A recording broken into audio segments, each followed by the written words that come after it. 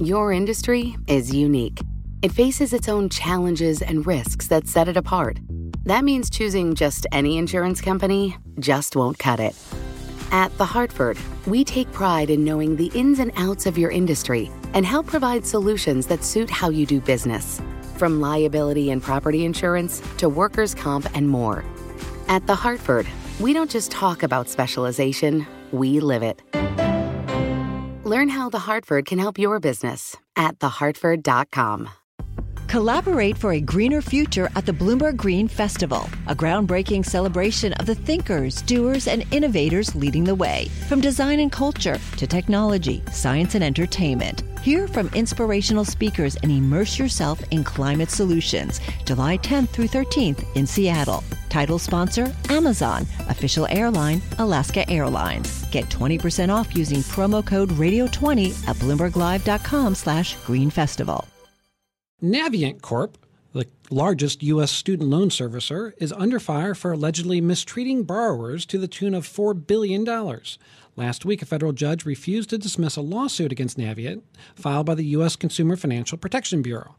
The suit, which was filed in the waning days of the Obama administration, accuses Navient of a raft of abuses that minimized its own costs while leaving borrowers to pay off more debt. It's one of several facing Navient, which is also being sued by attorneys general in Illinois and Washington. With me to talk about the lawsuit is Dalia Jimenez, professor at the University of Connecticut School of Law and a founding member of the CFPB. Dalia, thanks for joining us. Can you just start by telling us who this company Navient is, because I'm not sure that everybody listening is very familiar with them. So if they're not familiar with them, they're probably familiar with Sallie Mae, which is the company that Navient came from, as it were. Sallie Mae, I think partly because they were having some PR issues, changed their name to Navient, and they sort of split off some businesses. And now Navient is handling all student loan servicing and any private student loan originations that are going on, which are pretty small. But basically, they are they're handling 30% or so of the student loan servicing for the federal government, which means they have about 12 million Americans as part of their portfolio of loans. And turning to the lawsuit, what is it that Navient allegedly did wrong here?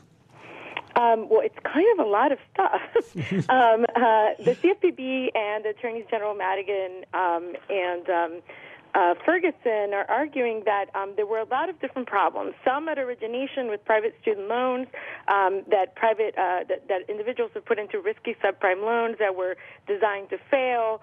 And then the bulk of the problem seems to be coming in on the servicing, and in particular the servicing of federal loans that where the students were having trouble making payments, or the borrowers were having trouble making payments. One of the bigger allegations is that Navient put students or recommended forbearance and deferral plans instead of putting students into income-based repayment plans that were available to them, and which sometimes might have meant that they had to pay $0 per month. Instead, they paid $0 per month, but in a forbearance or a deferral, that the interest was accumulating, and they and eventually they would have to sort of pay all of that whenever the deferral or the forbearance ended. And the CFPB is alleging that $4 billion in interest charges accrued for deferrals and forbearances in a 5-year period or 4.5-year period, and they think that a lot of that was illegitimate. And so this ruling from a federal judge last week, what is the significance of that ruling in terms of this lawsuit? Well, Navient was trying, this is a motion to dismiss, Navient was trying to basically say, at least as to some of the allegations, the CFPB was not, the part of the lawsuit should be thrown out.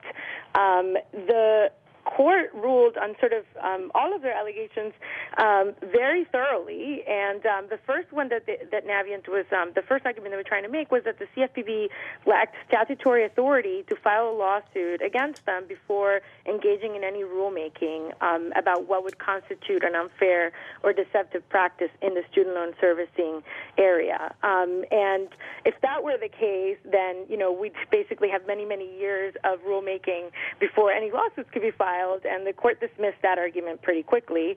They also challenged the constitutionality of the structure of the CFPB, and there have been a number of lawsuits by entities that were sued by the CFPB who countered with, this argument that the CFPB was illegitimate or that the structure was unconstitutional in some way. Only one of them, the PHH case, there was ever an opinion that agreed with the companies in this regard, and that one is up on en banc review. Basically, the court here said, in many, many pages of argument, it agreed with everyone else who said, there's no constitutional issue here. The director, structure passes constitutional muster, and the CFPB can continue with this lawsuit. The other arguments they had were a little more on point, and frankly, a little, when said out loud, it's sort of a little embarrassing, I think, because the CFPB was arguing that through some statements that Navient had on their website telling students or borrowers, if you have trouble with your loans, come to us, we can help you, we can put you in a good repayment plan.